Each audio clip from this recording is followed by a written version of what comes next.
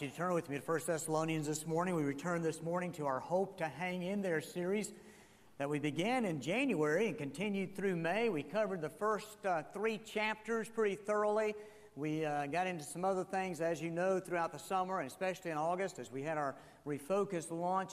And so let's review as you turn to this passage of Scripture. Acts 17 records Paul's trip to Thessalonica, a major port city of 200,000 plus people. They had a great ministry there until Paul and Silas faced great danger and opposition to their message, and they were ushered out of town under the cover of darkness for their own safety. It was an abrupt departure. And Paul was deeply concerned about this abrupt departure. And he's concerned about the condition of the church, the spiritual condition of these new believers and this new church. Were they progressing? Was persecution getting to them? Were they hanging in there in the face of difficult circumstances and intense persecution simply because they chose to follow Jesus Christ as Savior? Did they fall away from the faith, or were they hanging in there making progress? Well, Paul sent Timothy to check this situation out. Timothy returned to Thessalonica. And when Timothy departed and caught up with Paul on one of his missionary journeys, he brought a glowing report. The church was doing incredibly well. They loved Paul. They were concerned about Paul's welfare themselves. They wanted him to come back to see them in person. They were standing firm, even in spite of some challenges and some temptations. Paul received news, though, that concerned him on 4 fronts, if you remember. First, Thessalonians were facing strong opposition and persecution. How were these new believers handling the stress of this intense persecution? Second, some of the Thessalonian believers had the doctrine of the second coming of Christ all mixed up and confused. So Paul had to address that from a doctrinal standpoint. Third, opponents were undermining Paul's integrity, his reputation. They were questioning his motives. They were slandering Paul. They were trying to discredit his ministry, his time with them, his message. And fourth, as strong as they were, there was always room for improvement. And Paul gave some instructions. He pointed out some things that would be helpful in their spiritual life. You know, no matter where we are, whether we are veteran believers, whether we are embracing our first love, Jesus Christ, on a daily basis, whether we are brand new in the faith, there's always room for improvement, isn't there? There's always room for progress, even on a church basis. No matter how healthy a church is, there's always need to strengthen up some areas of concern or weakness. So there's always room for improvement. So where's your Christian life this morning? Where in your walk do you need to improve? Ask God to bring to mind this morning a place or places, or maybe you already know, and you just haven't yet put the energy and the intensity and the intentionality into that area to be stronger in that area of Christian life and Christian expectation. Well, let's reread the passage, or we'll read it in just a moment. We'll be picking back up. We read chapter 3, verse 11 through chapter 4, verse 3.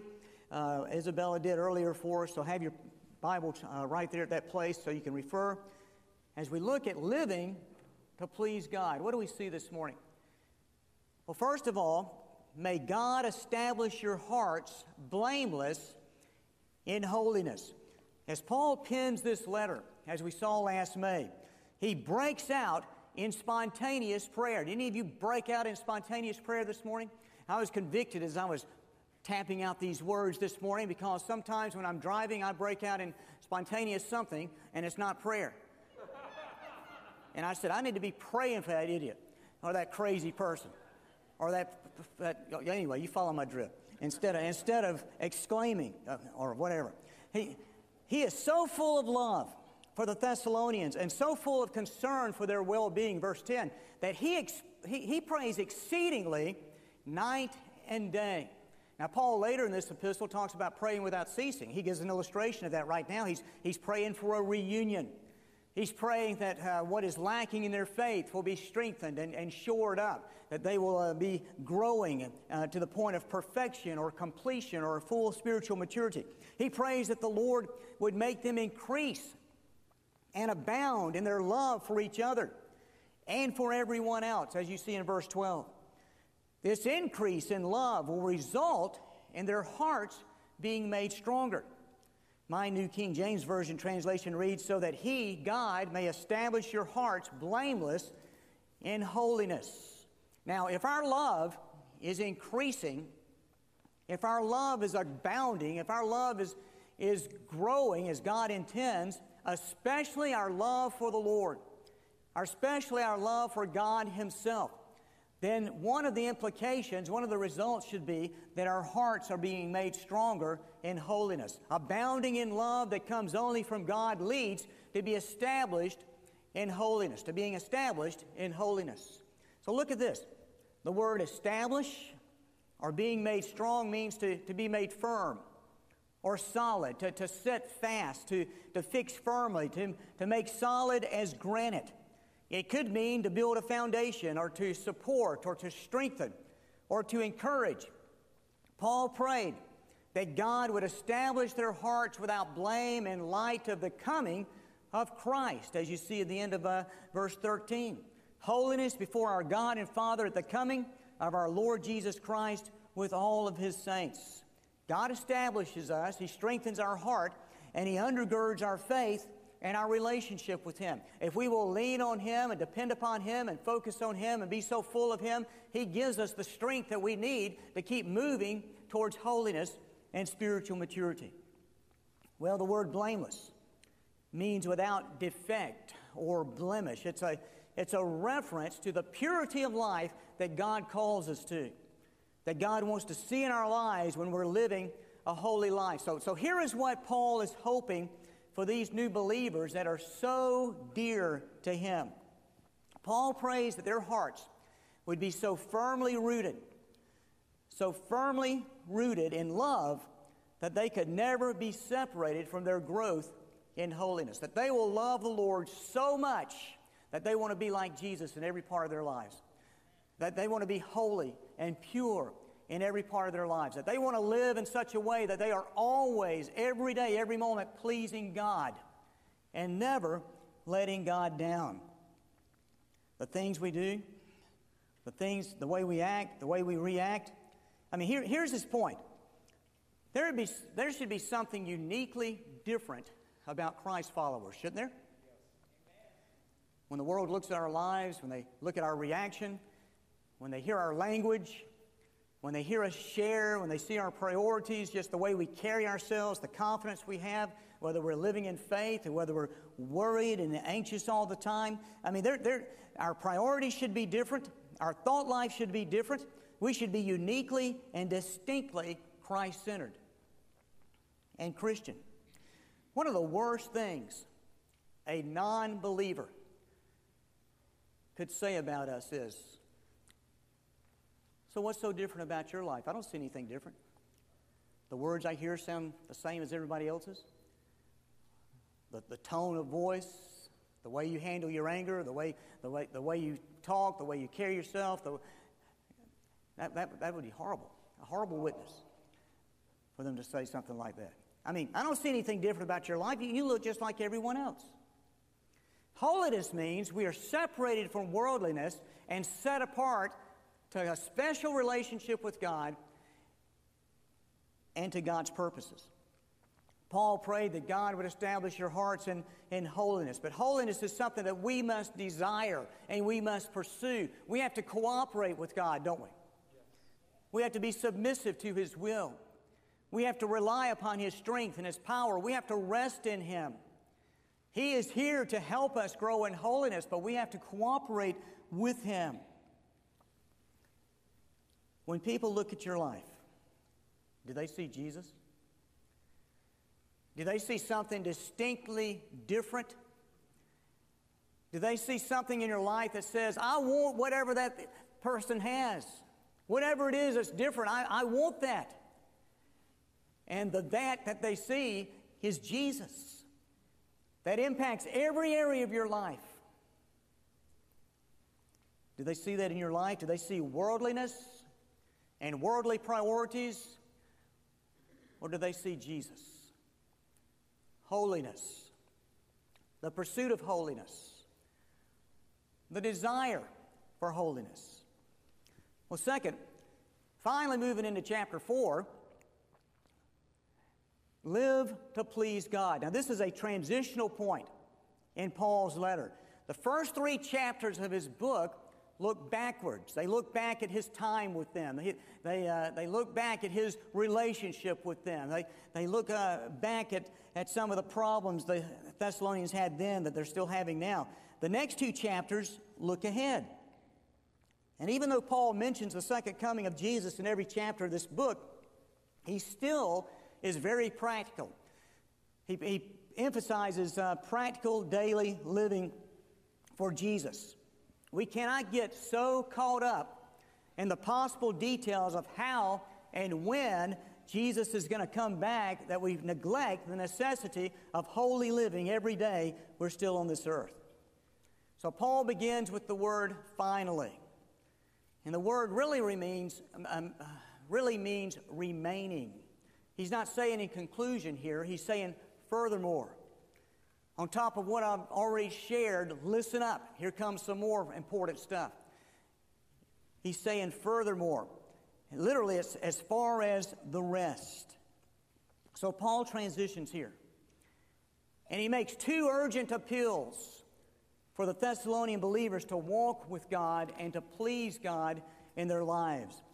So let's look at what he says. Finally then, brethren, we urge you and exhort in the Lord Jesus that you should abound more and more, just as you received from us how you ought to walk and to please God. The word translated urge means to make a request. His request calls for them to seriously strive to walk holy, walk worthy, walk without blame. Exhort is the word parakaleo, which literally means to call one alongside. So the primary usage is to urge someone to take action. This is Paul urging the Thessalonians to do something very, very important, to take action, to come alongside and encourage a person to meet some difficult situation with confidence.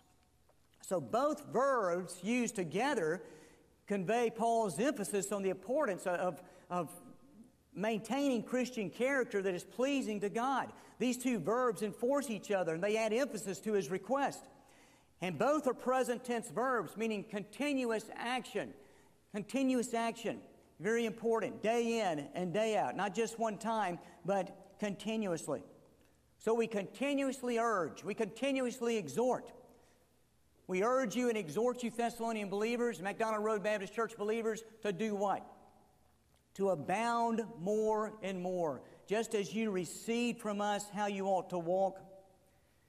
So the Thessalonian believers had already been given instructions previously. You go back to chapter 2, verse 12, Paul first mentions the idea of walking, the picture of walking to relate to the Christian life. But he says in chapter 4, verse 1, you ought to walk and to please God. Now that word relates a mustness. Not only is he urgently encouraging and urgently appealing, but now there's this sense of mustness. There's some force in this word. He's saying this is something really important that we must do. This walk. This is the second time, once again, that Paul used the word walk. That you would walk worthy of God, chapter 2, verse 12, who calls you into his own kingdom and glory. Paul views the Christian life as a walk. That's one of his pictures of the Christian life. Now, in some of his epistles, as you know, he uses the idea of running the race. And he talks about running. That's another picture, illustration of the Christian life. Let me ask you something this morning. How would you rate your walk with the Lord today? How's your walk going with Jesus? Your daily walk. In our March message on chapter 2, verse 12, we presented 5 implications of walking with God. What does it mean to walk with God? What does it mean in our lives every day as we have this idea and this mindset? I'm going to walk with God today. I'm going to live a life that pleases God today. Well, let's review. First, walking with God implies an intentional aim. When we walk, I hope that you walk with purpose. I hope that you are walking towards a direction. I hope that you have a destination in mind. You're not just ambling about. We aren't just wandering aimlessly. We walk with God, and that implies an intentional aim. And that aim, according to Paul in this passage of Scripture, is in everything that we do, we please God. We're progressing in holiness. We're living in purity.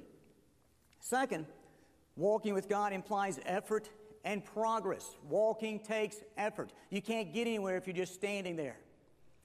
You have to take that first step, and then you have to take the next step, and then you have to take the next step, and you have to have motion and energy and muscles moving and all of that. If you don't take a step forward and then another step and then another step, you're not going to get anywhere. So walking implies effort and progress. Walking with God also requires endurance. Endurance. As we walk, we often encounter obstacles that sometimes trip us up, and objects in our path that might make us stumble if we're not careful, if we're not focused on where we're going, if we're not keeping our eyes on our aim and our destination. Sometimes the road is long. Sometimes the road is winding. And sometimes there are steep hills. Oftentimes there are detours or there are choices along the way that could take us off the main path in the main direction. So with God's help, we endure and we stay focused and we continue our walk. Many of you who are on Facebook may have seen the pictures of my time with Rebecca last Saturday at Fort Mountain State Park up near Chatsworth, Georgia. She wanted me to go on this hike with her in this state park, climbing Fort Mountain. And so we got there and got started, and before we even started the 8-mile hike, we hiked about a mile to warm up, to get up to the fire tower in one place on the mountain that you'll have to go see one of these days, and to try to find the wall that is part of the historic site there. And so by the time we got to the entrance of the 8-mile hike, we had hiked about a mile or so, and so I was determined I was going to keep up with her and do this 8 miles. And so we started. Well, I learned at least 2 things. You have to have the right kind of shoes. Now, the shoes I had, very soft, comfortable, no blisters. They fit pretty good. But I've had these shoes stored in my closet for some time. I bought them back in 2013 when we were meeting Rebecca in Europe when she was doing her time in Africa. And we at the end of her 1-year mark, we met and had a vacation in Europe. And as we were walking out in wherever we were walking at the time there, I did great until I started going downhill. And when I went downhill these steep declines, somehow or another gravity and so forth took over as I was going downhill, and my foot got pushed to the front of the shoe, which there must have been some space there, and they didn't fit as well as possible, and it tore my toes up.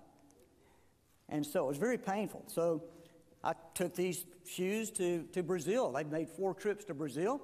We didn't have to do any steep climbing in Brazil, thankfully. And then I took them up there, and man, did I have a problem. About halfway through the hike, I was having all this pain every time I walked downhill. Uphill was fine, straight was fine, but downhill was a challenge, trying to manage gravity over this tough terrain. I also learned that hiking is a lot different than jogging, especially on level ground. Now, I'm in good shape, but climbing and stepping over rocks and roots uses different muscles. So I kept on walking, one step at a time, pressing onward and upward stubbornly and deliberately and intentionally, downward and over and through and across. And I had this intentional aim. I was determined to finish this trail. I was not going to wimp out on my daughter. But we got to almost the end of the 6th mile, and we came to a crossroads. If I turned right to get back to the cabin, if I turned left, it was 2 more miles, and my feet had just had it. I had to bow out.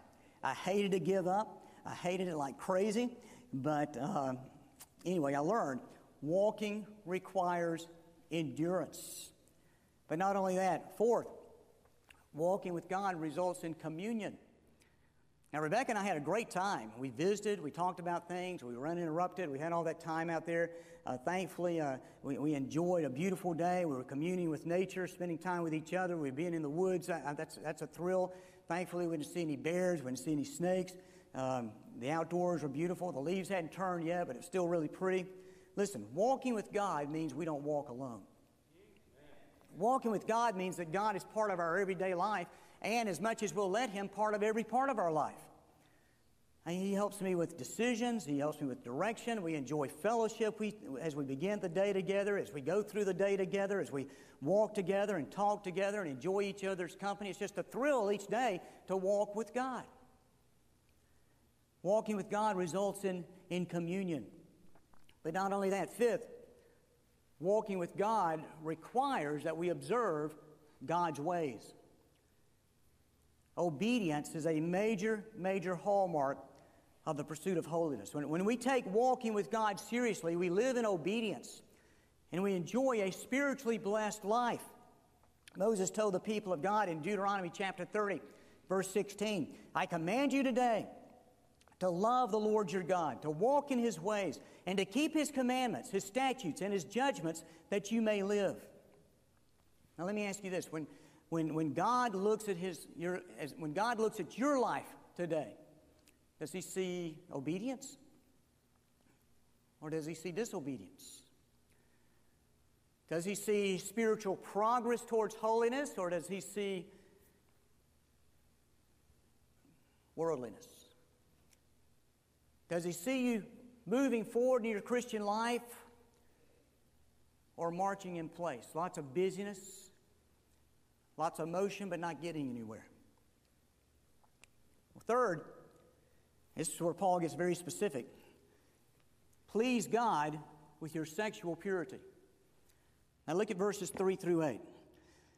For this is the will of God, your sanctification, that you should abstain from sexual immorality, that each of you should know how to possess his own vessel in sanctification and honor, not in passion of lust like the Gentiles who do not know God, that no one should take advantage of and defraud his brother in this matter, because the Lord is the avenger of all such, as we also forewarned you and testified. For God did not call us to uncleanness, but in holiness.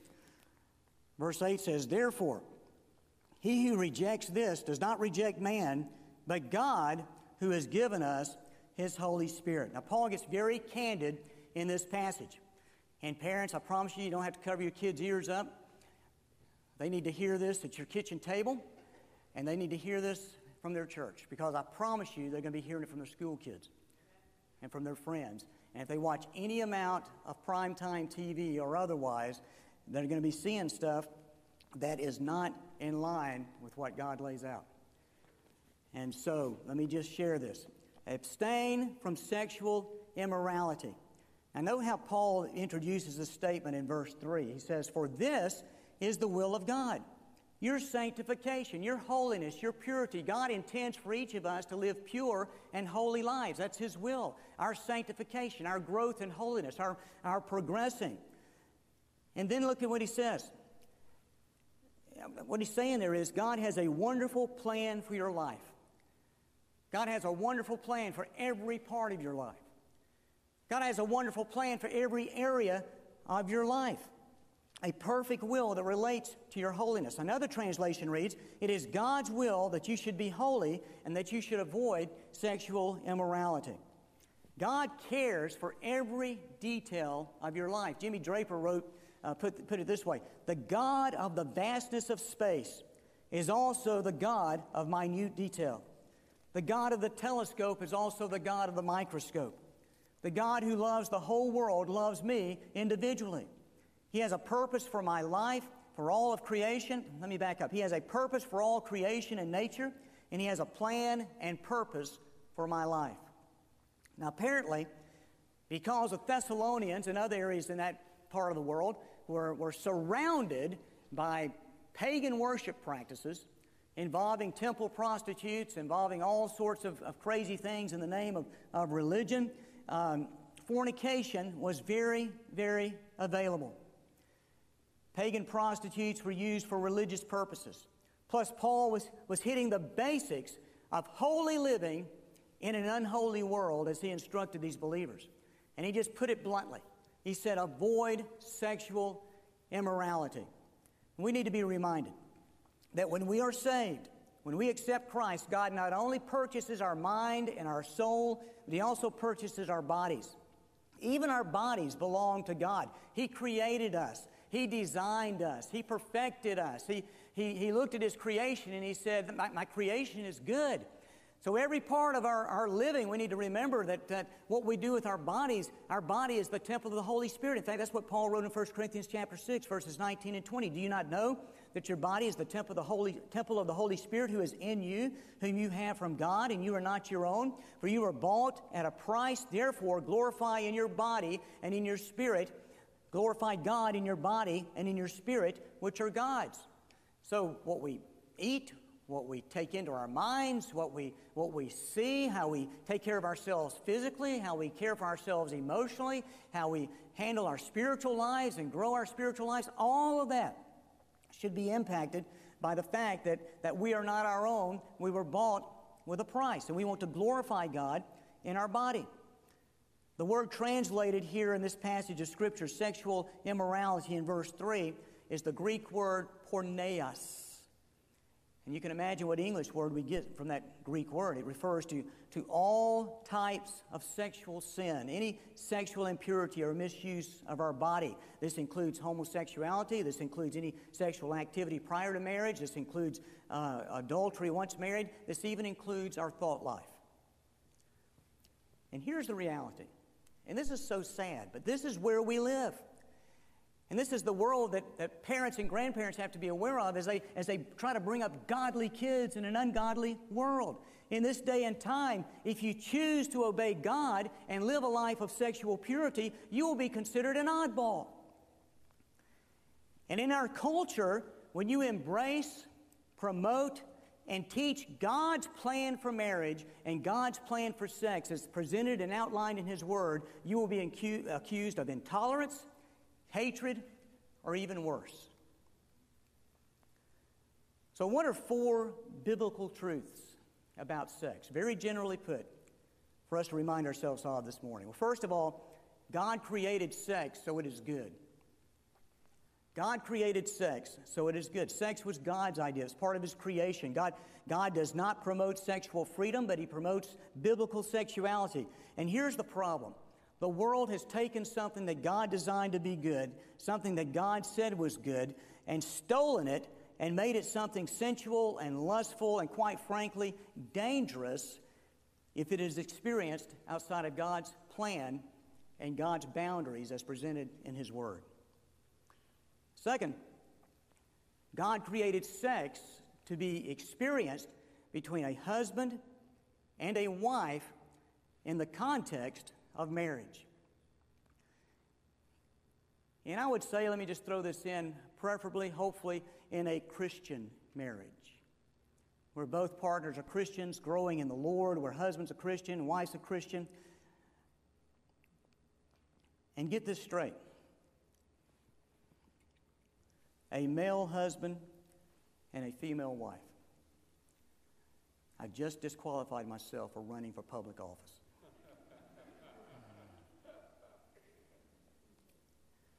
God created sex for 2 purposes. First, for union and communion. This act of love joins a husband and a wife together emotionally, spiritually, physically.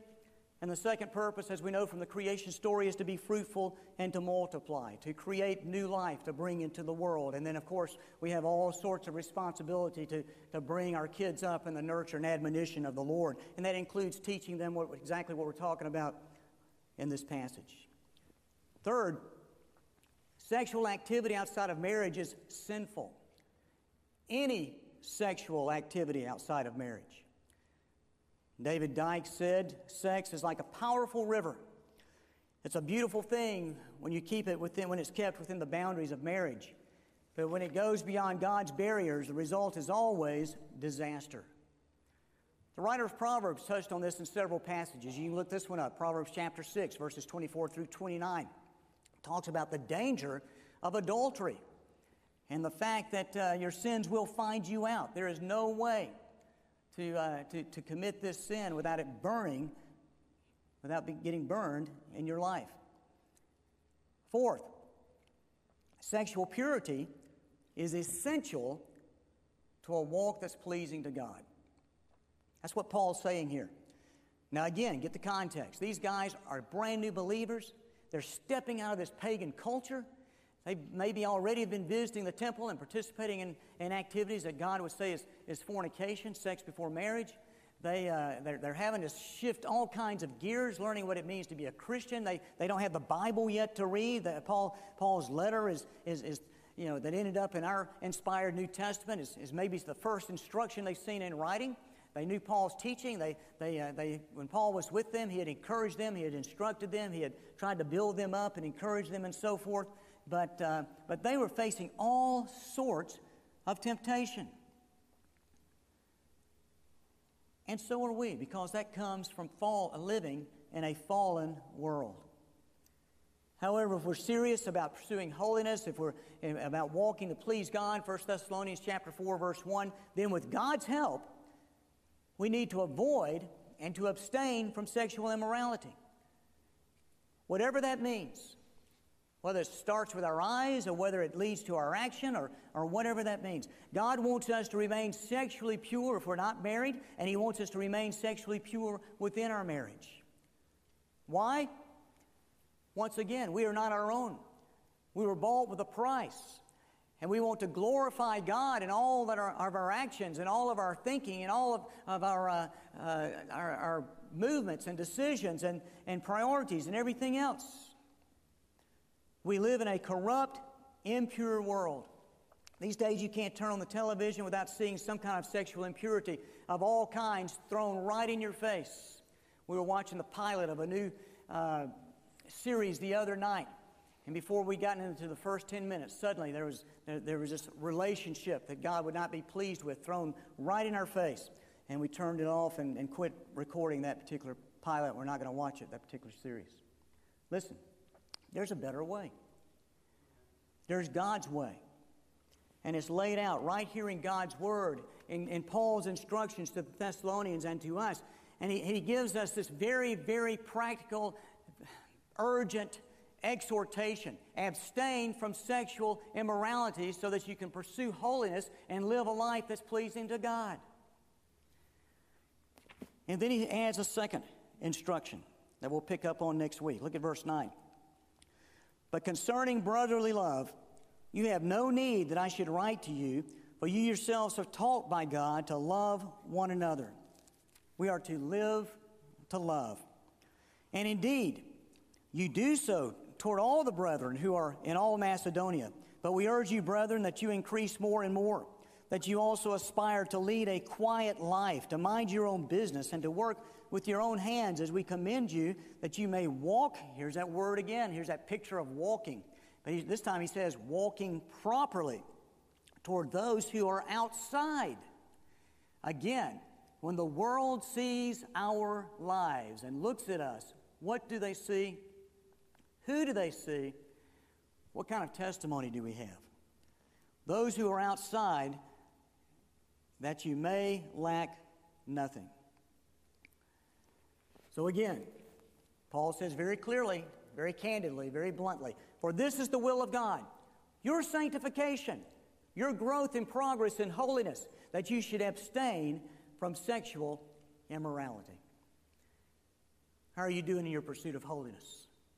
Are you doing the basics? Are you doing the disciplines that lead to spiritual growth? Are there some things in your life that you need to confess and clean up and clear up with God, between you and God this morning, so that you can get back on track in your Christian walk and your pursuit of holiness? Does your life look like Jesus? Where do you need to improve? Where do you need to strengthen? Maybe you don't know Jesus Christ as your personal Savior. You've never made that decision to accept Christ as Savior. He wants to be your Savior. And you can be saved today. If you'll open up your life to Him, confess that you're a sinner by nature and by choice, recognize that your sin separates you from God, recognize that God sent Jesus to die on the cross for your sin, Jesus paying the price for your sins, shedding His blood on Calvary so that you can find forgiveness. And then He was buried. He rose from the grave. He ascended into heaven. He's coming back one of these days. But He Himself said, He is the way, the truth, and the life, the only way to heaven. The only way to have a right relationship with God. So you have to call on Him yourself, individually, and invite Jesus Christ to be your Savior, to give you forgiveness, to give you a place in heaven. Have you made that decision? Life's most important decision. Let us help you with that this morning. I'm going to be hanging around. Some of our ministers are going to be hanging around. Others can help you with that decision. If you'll let us talk to you for a moment after the service. If you're watching online, reach out to us at this email address, dchancey@mcdonaldroad.org, and let us have the privilege of helping you accept Jesus Christ as your Savior. Maybe you have questions about what happens next, the next step of baptism after you're saved. Everybody in the New Testament who got baptized was first saved, and they got baptized after their salvation experience. And maybe you have questions about how to join McDonald Road Baptist Church, what it means to come alongside us officially, to jump in here and be a part of the body, not just an attender, but now a participant, an official member of the body of Christ. Father, we give you thanks for your call to holiness and for your reminder, even with such a topic such as this morning, that may be awkward, that may be embarrassing in some circles, but Lord, is so needed in our culture and in our lives. Father, we pray for those who need to make decisions for you.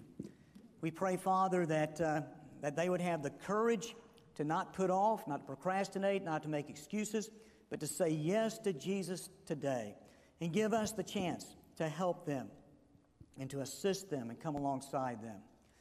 Lord, we thank you for decisions that have been made in recent weeks. We thank you for the baptisms last week.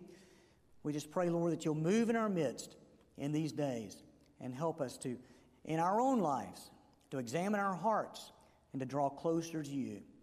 In the name of Jesus Christ we pray. Amen.